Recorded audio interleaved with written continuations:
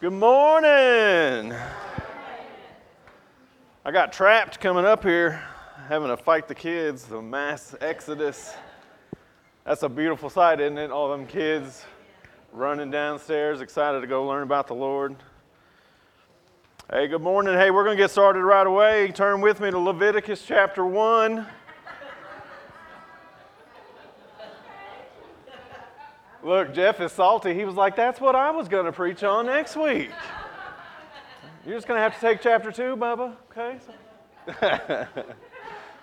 No, just so if you don't know, we just got done with an exhaustive study, right, of the book of Exodus. And you guys are snickering. I don't mean exhaustive negatively, right? It wasn't tiring. I mean complete, right? We completed that joker, right? It was good stuff, right? All right. So hey, last week Jeff and I were on the same page, man. It was cool, with my welcome and my greeting, and then when he got to offering, we were right there on that same page, and that happens a lot, right? That happens a lot here, and it's really cool. And sometimes it's like that, where it's almost like a carbon copy, really, really close. Hey, sometimes it's like, bricks, stacking together, stacking on top of each other. Sometimes it's just a little thread, and it's not just Jeff and I, it's with the music, with the message from Trent, it just flows, Hey, sometimes it doesn't happen at all, and that's okay. Hey, we're saying different things to different people here, right? We got a buffet. People are getting fed, right? Good stuff, right? And that says a lot about our church, right? It really does. The Spirit dwells in this place, right? And a lot of people, including all of you, make that happen, right? Hey, but I'm excited for Jeff next week. Cannot wait to hear him speak. I'm going to be praying for you, brother. Everybody be praying, right? Hey, this isn't easy. This is a struggle.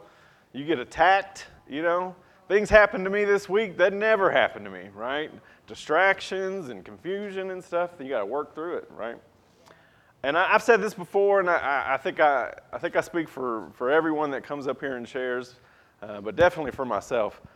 Hey, anything good that you get from anything I say is His.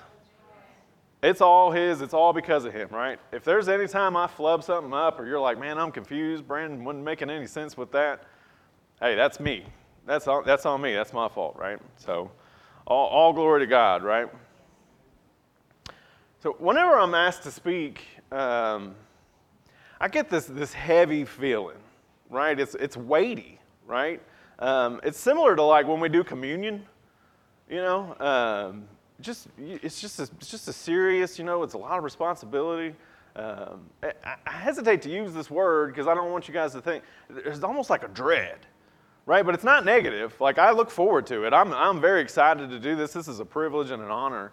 But it's just, you just get that feeling, right? And you just want to get there and knock it out, And that being said, of the struggles of doing this, I just want to take a moment to say thanks to Trent for doing this week in and week out, for caring. Yes, yeah. It's hard to give that kind of appreciation to someone when they speak. So let's take it's good to take a moment now to do it when he's not. We appreciate you carrying the torch for us, And I'm so thankful for the opportunity to come up this week and help you hold it. You know what I mean? And give you a break. So, and we've got guys that can do that at any time. I'm not the only one. And just a beautiful thing, right? It's hard to describe what it's like to prepare a message, right? I knew as soon as I got the call, right? I was sitting at work a couple weeks ago, and I couldn't answer because I was with somebody, I was helping somebody, but I saw I had my phone sitting there, and I saw it was Trent. I'm talking immediately. I was like, oh, he's gonna ask me to share, And so then you get through that initial kind of part, and then it's like, okay, what am I gonna share about, right? And you're thinking about it, and there's nothing, right? Blank, right? Of course there is, because like that initial, sir, it's just in your head, and it's not coming from me. I can promise you that, And so you're like, oh man, I've got nothing. And then as it progresses, as you're preparing, you start getting these little nuggets, these little thoughts, right? And they don't make sense at first, right? You're just kind of grasping, you're like, that's good, but that doesn't really go with that, and it just doesn't make all sense. And then you're getting these little puzzle pieces.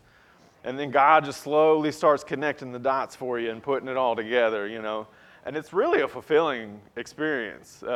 I'm exhausted. I'm going to sleep well tonight, I can tell you that. I'm going to sleep good.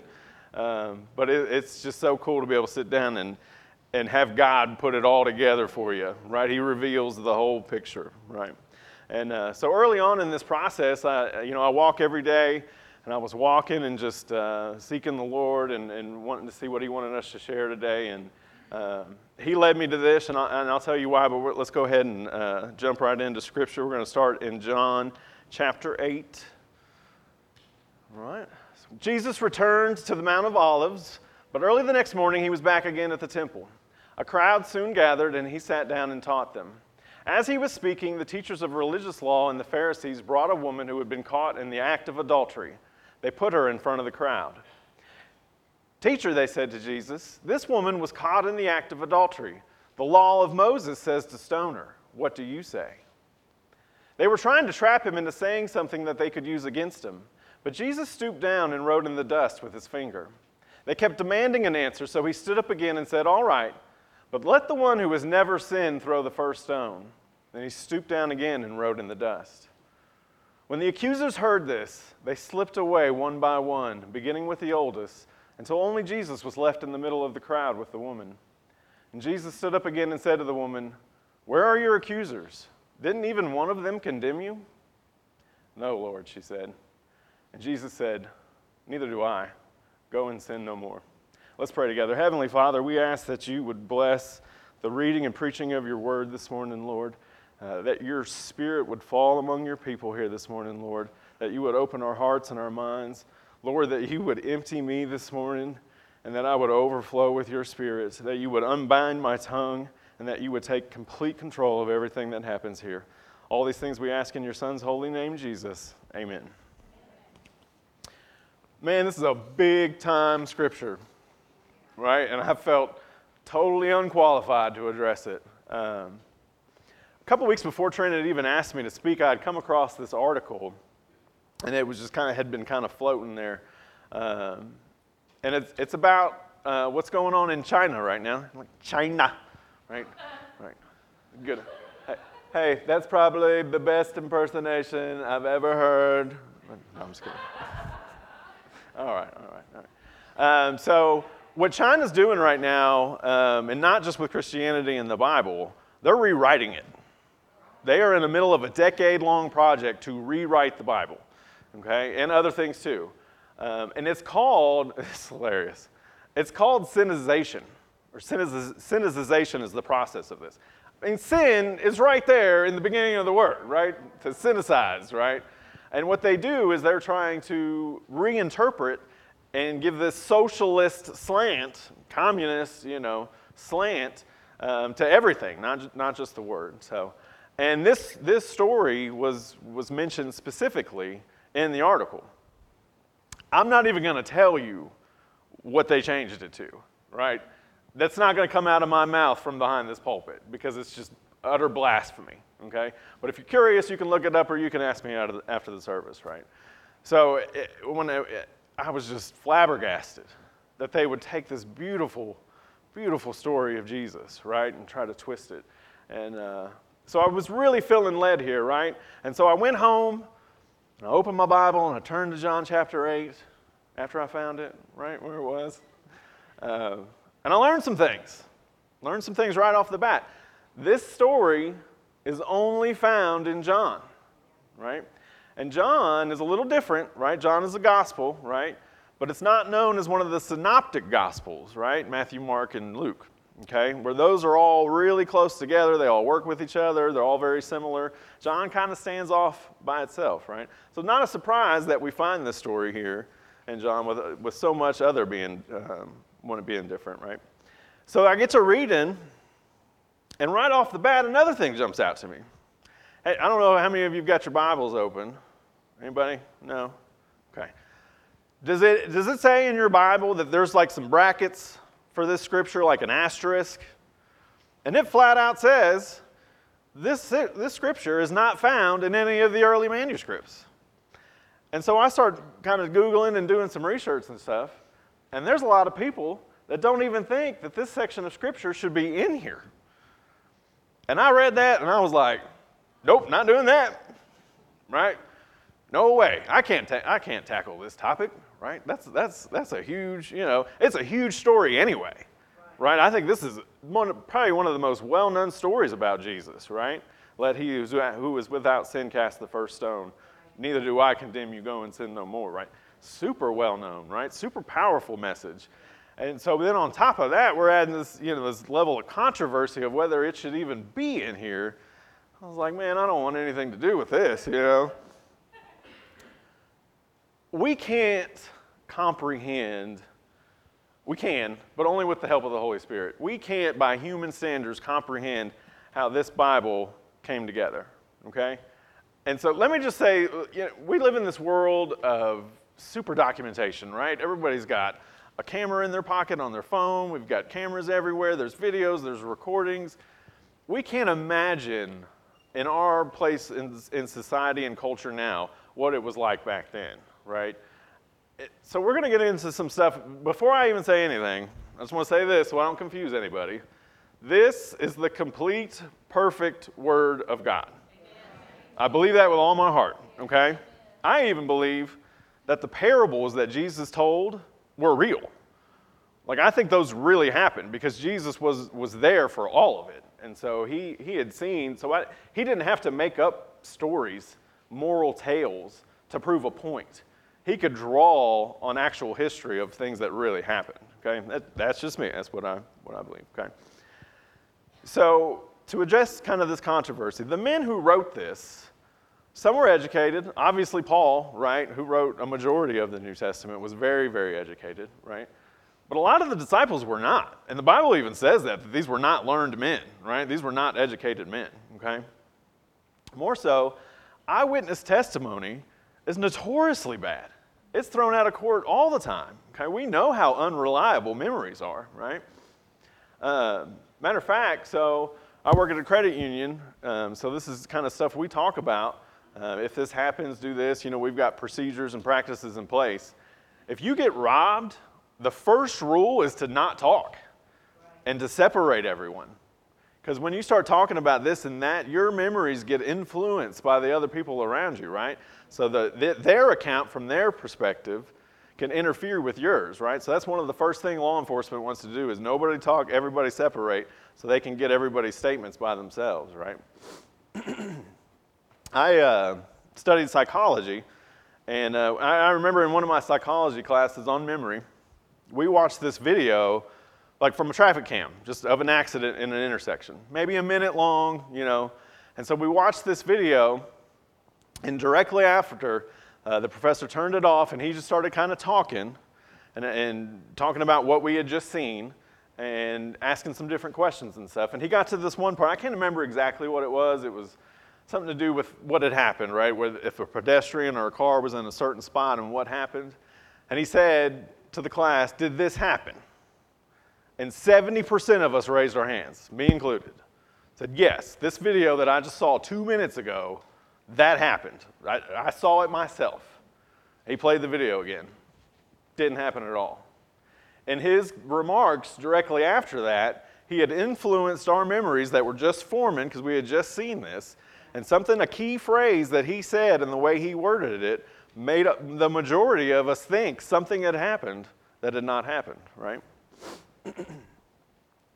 These men that wrote this could not have imagined what Christianity would become, right? Most of them thought Jesus was coming back while they were still going to be alive, right? So they just couldn't imagine what this was going to be like, what this was going to mean coming down through the millennium, right?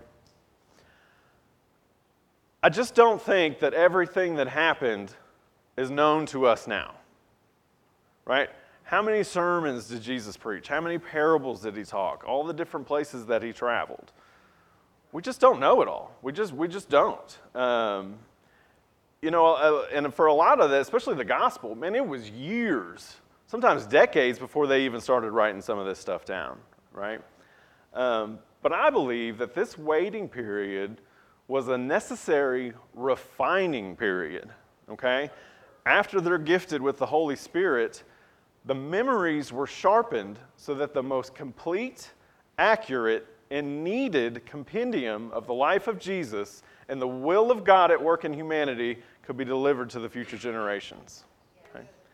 So we all know councils of men had to come together, right? The early church, they had all these early thinkers and leaders, and they got together and they made creeds and different announcements, and this is, similar people that put this together. But it wasn't them, right? It wasn't up to them, right? This was the Holy Spirit's influence in their lives that was helping build all this, right? Does that make sense? So here we go. So I think this will kind of just answer all the questions about this part. Let's go to John chapter 21. So this is the last two verses in this book of John, okay? This disciple is the one who testifies to these events and has recorded them here. And we know that his account of these things is accurate. Jesus also did many other things. If they were all written down, I suppose the whole world could not contain the books that could be written. So there it is, directly from the scriptures. I think that kind of handles that part of it, right? But we do still have questions, and it's from biblical scholars. These are the guys that are questioning about whether this particular scripture belongs here where we find it today. So let's talk about that. One of the things that I'm quoting these guys, but I'm not going to say their names just because I don't want to, put them on blast. They might be listening. One guy said that this story, seriously, this story that we love so much, is an obstacle to reading the true narrative of John's gospel. Another said that this passage be omitted from preaching in churches. Luckily, I'm not listening to that guy. Right? But because of this questioning and this confusion, especially from believers, right? Especially from people that hold this to be true, we give our adversaries ammunition, right? And they latch onto this. And they say, well, what about this? It's like, dude, you don't believe any of it. So what, and it's fine that we have discussions and and talk about this stuff and dive deep and try to dig, and figure all this stuff out. That's fine. We need to do that amongst each other, right? We don't need to do that with non-believers. There's no sense in that, right? It's not going to help anybody. But even early church leaders and thinkers question this passage. Some did not. I don't know if you guys are familiar with Augustine of Hippo, also known as St. Augustine, right? He lived in the early 300s, I believe, if I remember right. I did this course in college called a Survey of Modern Christian Thought and Culture. Great class, great professor. Augustine of Hippo is really responsible for a lot of ideas that we just completely take for granted now. Back then, he was really fleshing out divinity, original sin, the Trinity.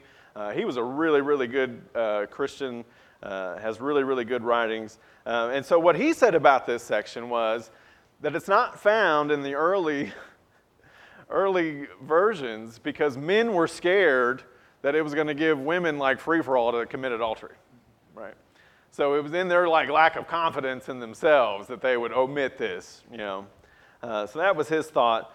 But let's just look and see how this story fits in the context, okay? So let's go, we're going to go before and we're going to go after and see if this story of forgiveness fits with all that, right? So the day before, we find Jesus teaching in the temple, John chapter 7, verse 14 through 19. Then midway through the festival, Jesus went up to the temple and began to teach. The people were surprised when they heard him. How does he know so much when he hasn't been trained, they asked. So Jesus told them, my message is not my own. It comes from God who sent me. Anyone who wants to do the will of God will know whether my teaching is from God or is merely my own. Those who speak for themselves want glory only for themselves. But a person who seeks to honor the one who sent him speaks truth, not lies. Moses gave you the law, but none of you obey it. In fact, you are trying to kill me. So we have Jesus here in the temple, and this is the very day before this next story, okay? And we see that he's talking to people and he's letting them know, hey, I'm here, not for me, I'm here on behalf of God, right? I'm a messenger.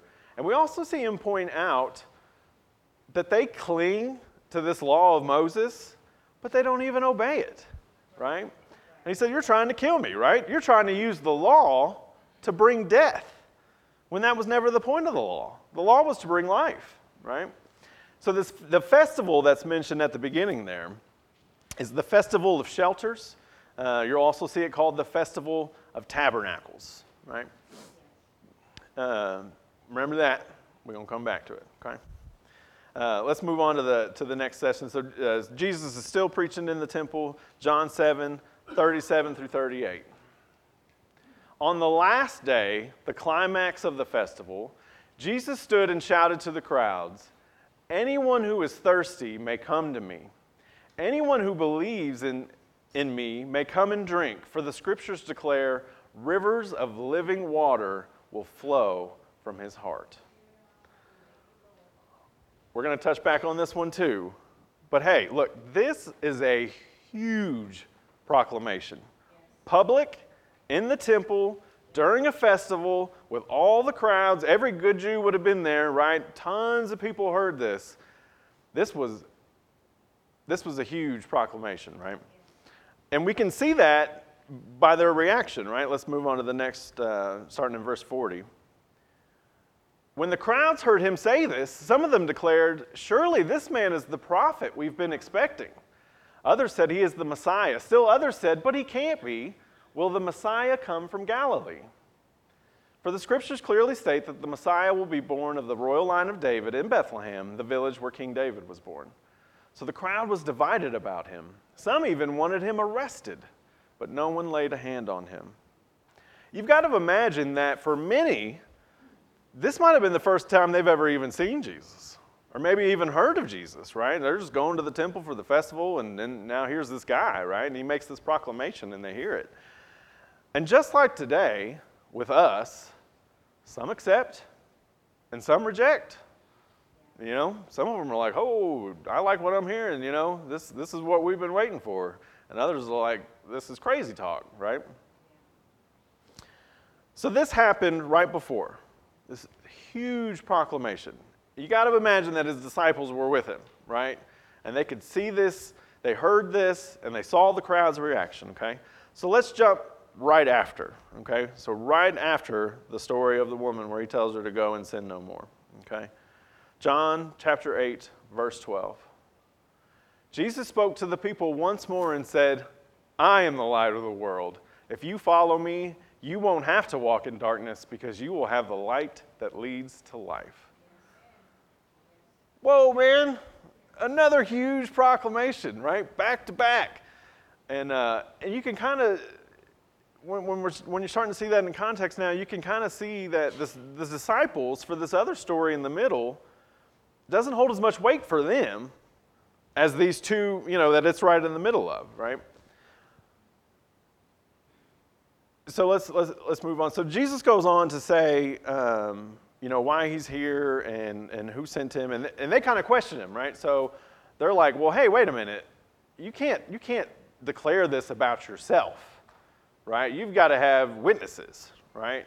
So that was Jewish law. You had to have some backup to your testimony, and Jesus comes back and says, well, I'm one witness, and my Father who sent me is the next, right? And so they're like, well, who's your father? Okay, let's move on to verse 19.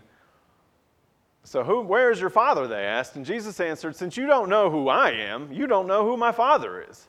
If you knew me, you would also know my Father. Jesus made these statements while he was teaching in the section of the temple known as the treasury. But he was not arrested because his time had not yet come. So this was kind of they were like, he was responding to, well, where's your witnesses, right? And he said, I've got this covered, right? And what's funny about that, these are the same guys that just brought this woman to him with no witnesses, right? So they're trying to throw on him what they just did. So Jesus continues to teach, and they continue not to understand, And it's funny, we get going in this, and they cling, just like they're clinging to the law of Moses, They cling to being children of Abraham. We're children of Abraham, And they keep going on. And Jesus calls them out. He says, well, you're not acting like Abraham. Abraham was a friend of God. Abraham listened to God. And man, we get to this section of Scripture, I absolutely could not leave it out because, man, Jesus comes in here and lays down some heavy truth. This is big time stuff right here. Starting in verse 42. Jesus told them, if God were your Father, you would love me, because I have come to you from God. I am not here on my own, but He sent me. Why can't you understand what I am saying? It's because you can't even hear me. For you are the children of your father, the devil, and you love to do the evil things he does. He was a murderer from the beginning. He has always hated the truth because there is no truth in him. When he lies, it is consistent with his character, for he is a liar and the father of lies. So when I tell the truth, you just naturally don't believe me. Which of you can truthfully accuse me of sin? And since I am telling you the truth, why don't you believe me? Anyone who belongs to God listens gladly to the words of God, but you don't listen because you don't belong to God.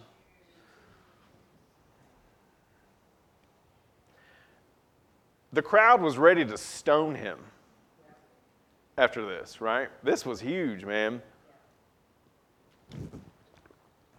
Who do you belong to? Who's your father? There's only two choices.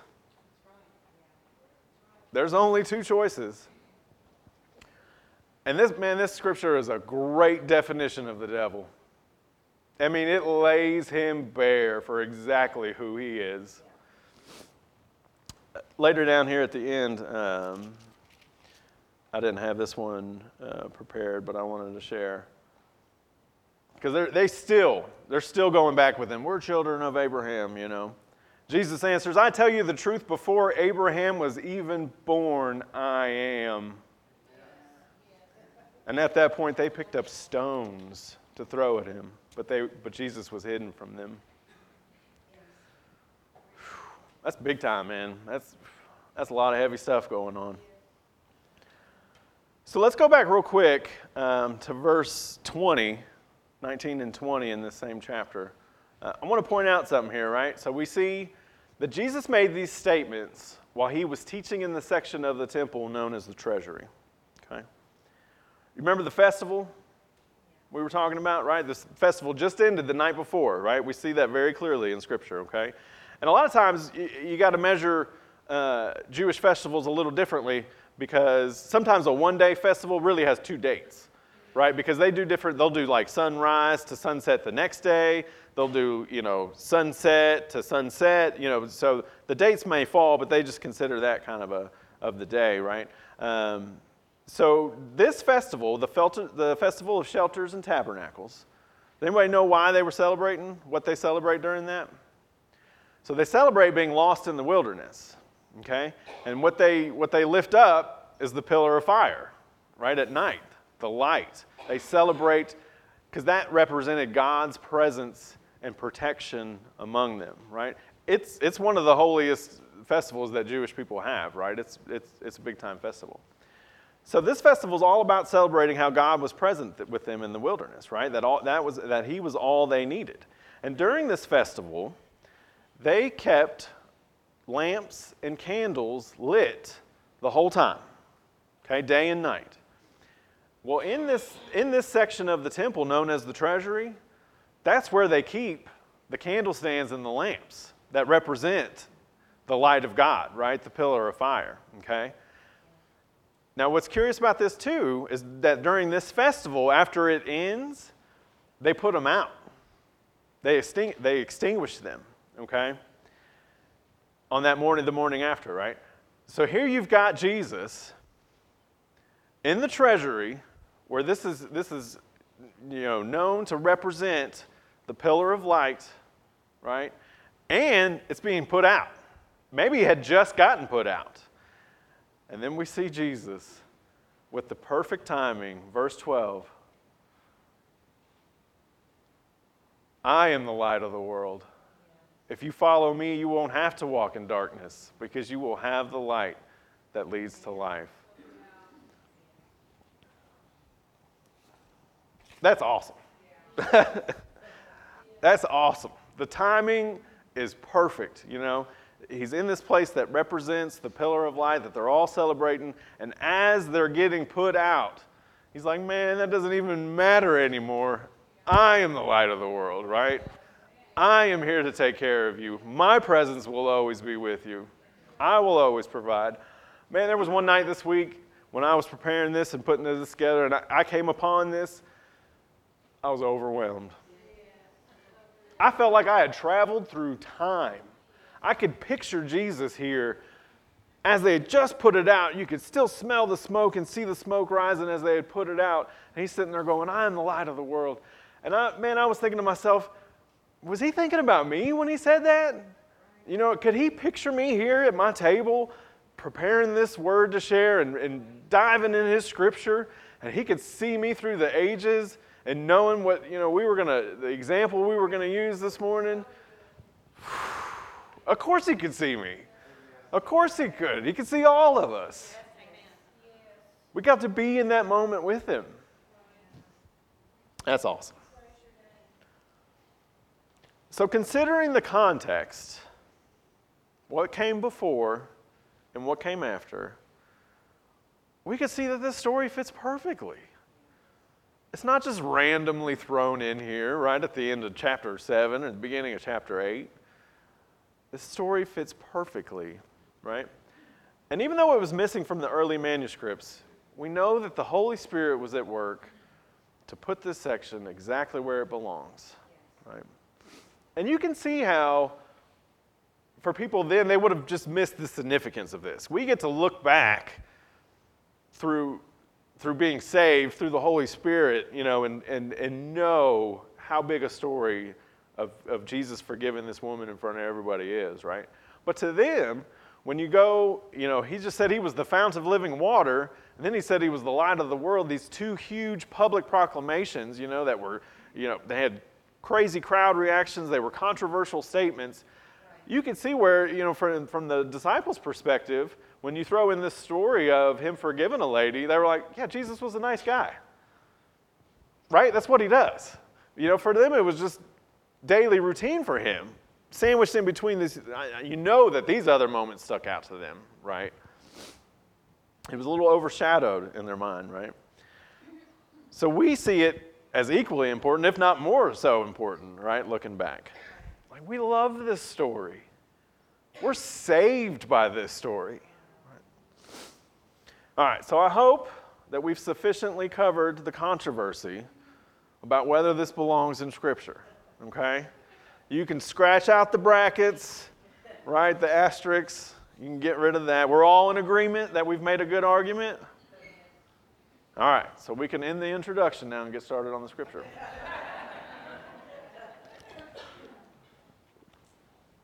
Let's dive in. John chapter 8, starting in verse 1. Jesus returned to the Mount of Olives. Not the first time we've seen Jesus here, not the last time we're going to see Jesus here, right? Mount of Olives is a huge place of importance in the Bible.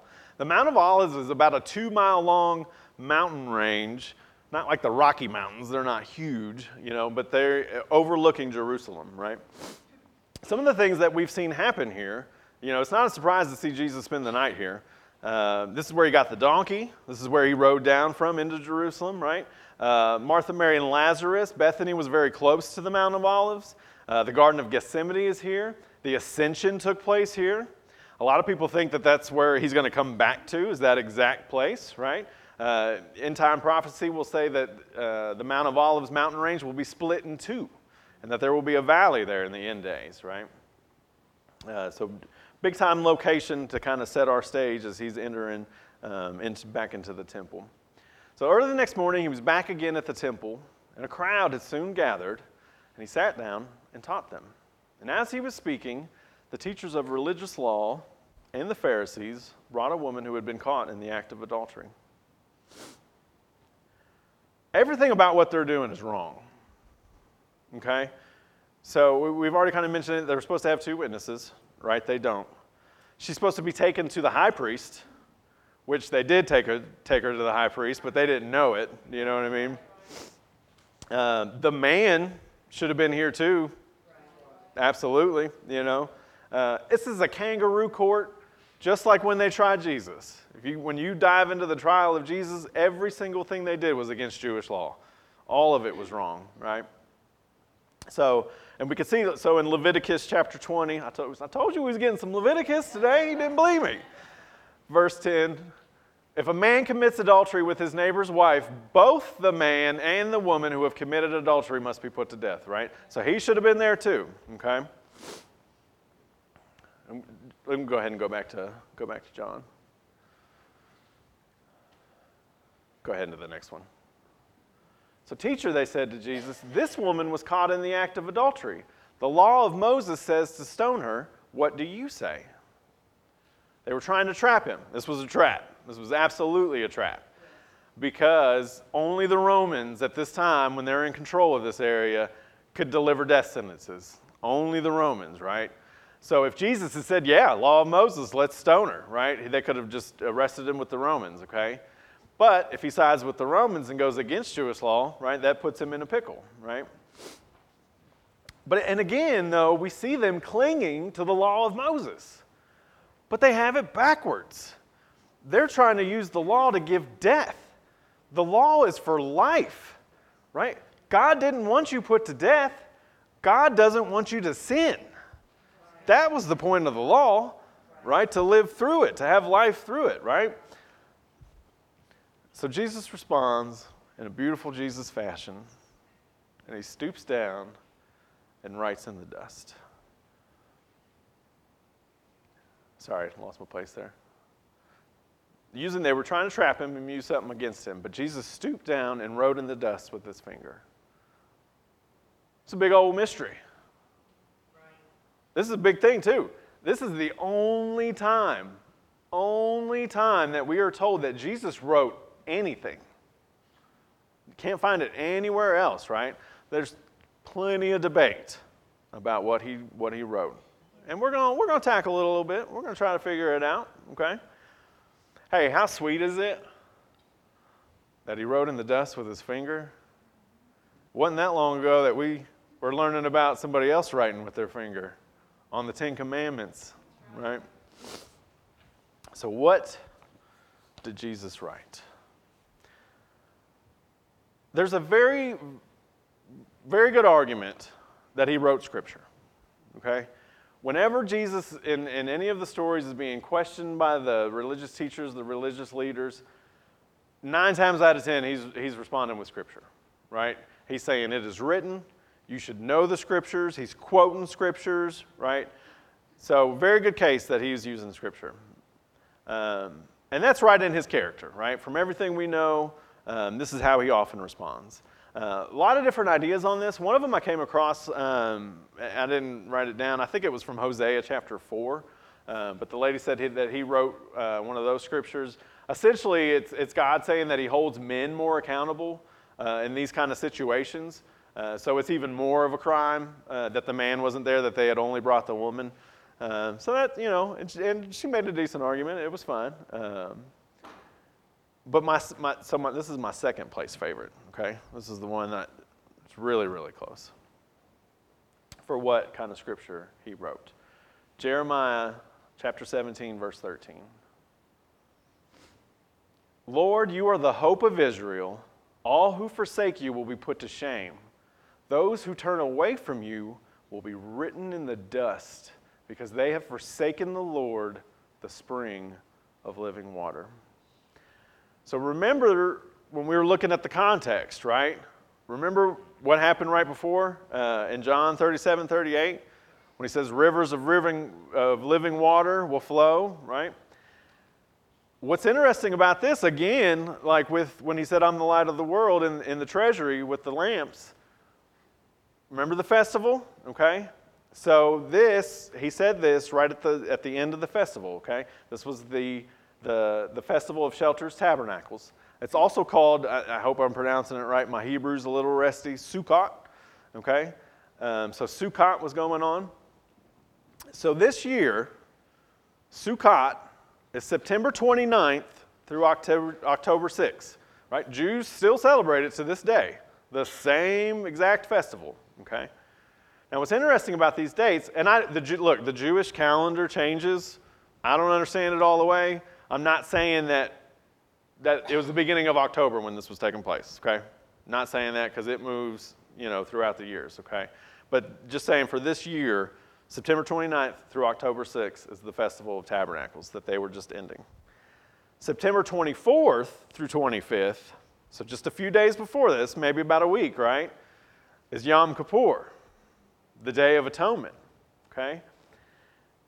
At the end of the Day of Atonement, what happens is during the Day of the Atonement, the high priest is making all the sacrifices, right, for all of Israel to get them, prepared for the next year to come, right, to cleanse them.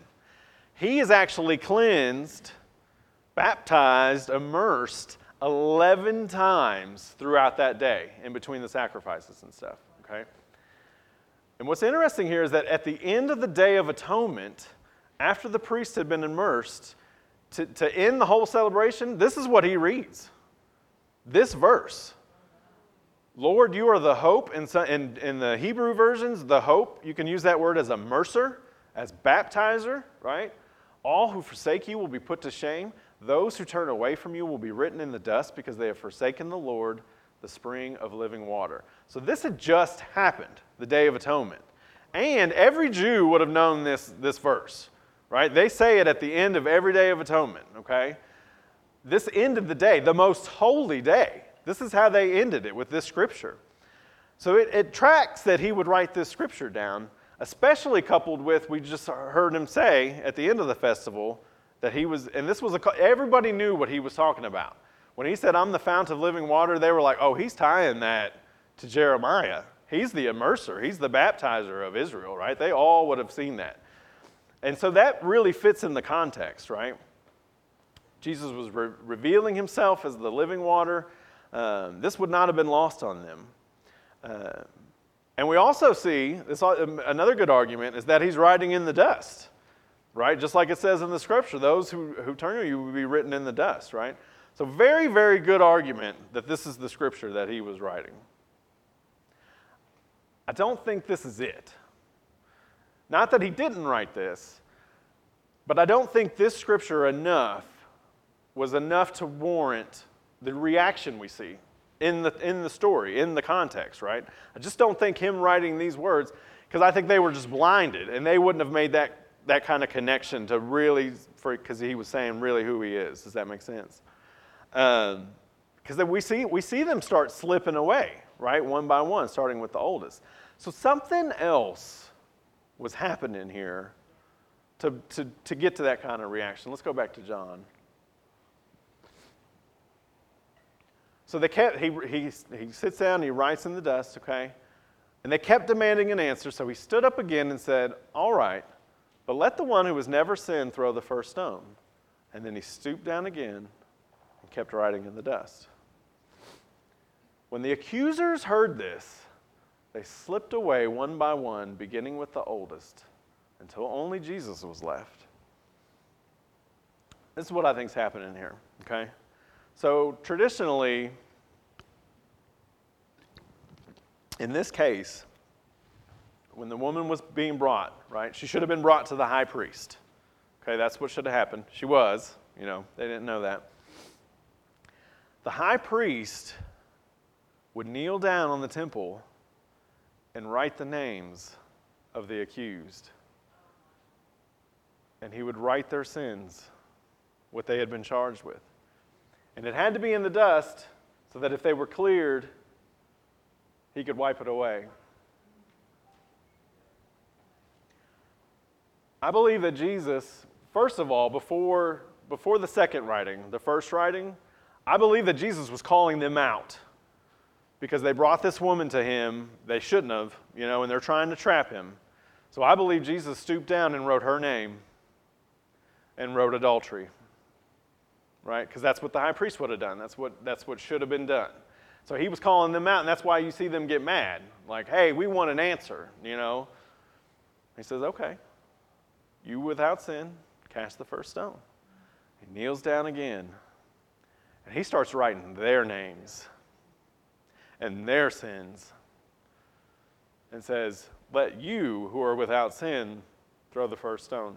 Of course, there's only one there without sin. Only one person standing there without sin, right? And so we could see that they're convicted by this. And he could have wrote Jeremiah as well, right? And this is really a fulfillment of Jeremiah, right? Because it says, those who turn away from you and forsake you, I'm going to write them in the dust. So we see them writing him in the dust, and we see them turning away from him. And they're slipping away.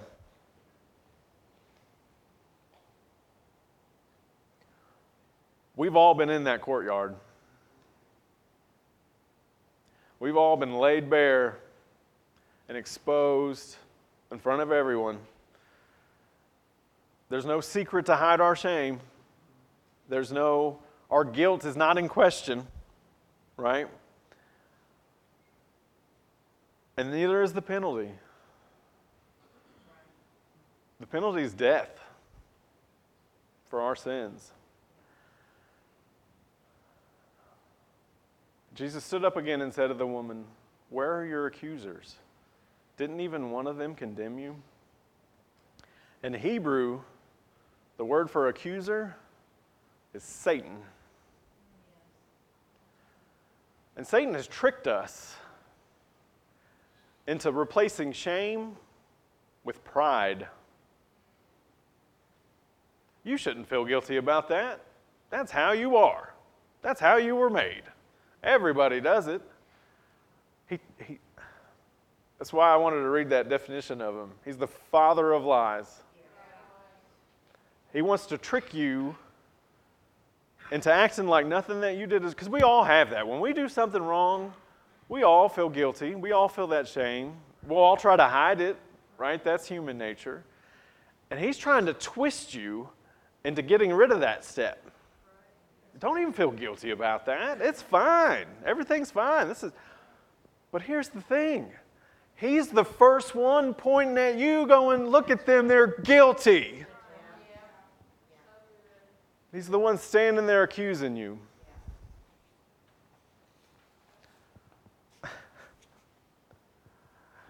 And then there's Jesus with no condemnation. Is Miss Carrie up here? No? Okay. Okay.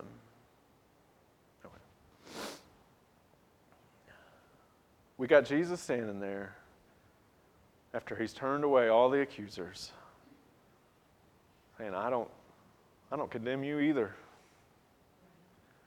But there's direction after that. There's more to do, right? Go and sin no more. He's sitting here saying, it's okay. You're guilty. You are guilty. But my love for you is greater. And I will take your place. And I will suffer your punishment. Choose me. Choose life. And leave death behind.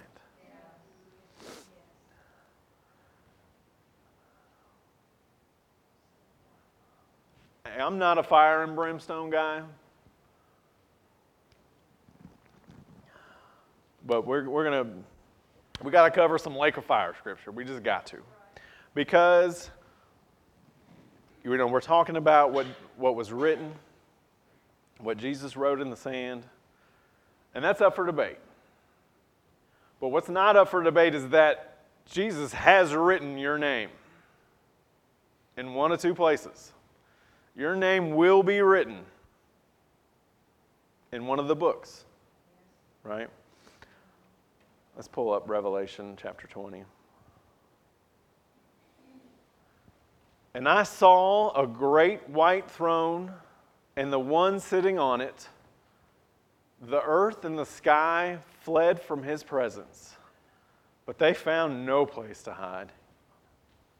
Miss Carrie, you can come on up. I saw the dead, both great and small, standing before God's throne. And the books were opened, including the book of life, and the dead were judged according to what they had done as recorded in the books. The sea gave up its dead, and death and the grave gave up their dead, and all were judged according to their deeds. Then death and the grave were thrown into the lake of fire. The lake of fire is the second death, and anyone whose name was not found recorded in the book of life was thrown into the lake of fire. Look, I talked about it before, man, when we were talking about the, father, either the devil's the father or God's your father. There's just two choices, man. There's only two choices. Your name is written. It's either written in the dust to be given to the earth, or it's written in the book of life. There's no book of the fence. There's no book of the middle.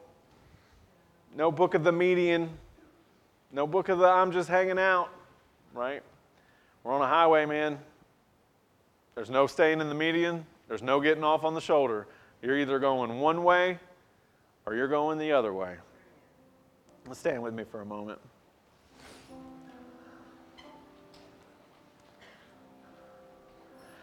Hey, as terrifying as this is, right, the lake of fire, I'm not trying to scare you to Jesus this morning, right?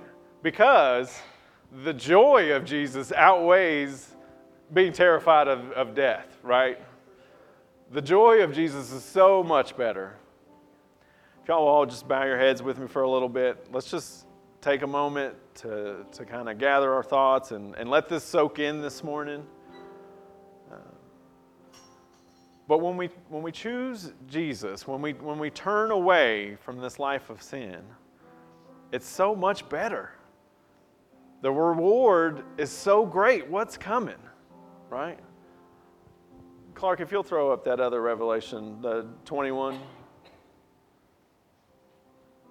Then I saw a new heaven and a new earth, for the old heaven and the old earth had disappeared, and the sea was also gone. And I saw the holy city, the new Jerusalem, coming down from God out of heaven like a bride, beautifully dressed for her husband. I heard a loud shout from the throne saying, "Look, God's home is now among His people. He will live with them, and they will be His people. God Himself will be with them. He will wipe every tear from their eyes, and there will be no more death, or sorrow, or crying, or pain. All these things are gone forever." And the one sitting on the throne said, "Look, I am making all things new." And then He said to me, "Write this down, for what I tell you is trustworthy and true." And He also said, "It is finished. I am the Alpha, the Omega, the beginning and the end, and to all who are thirsty I will give freely from the springs of the water of life." Amen.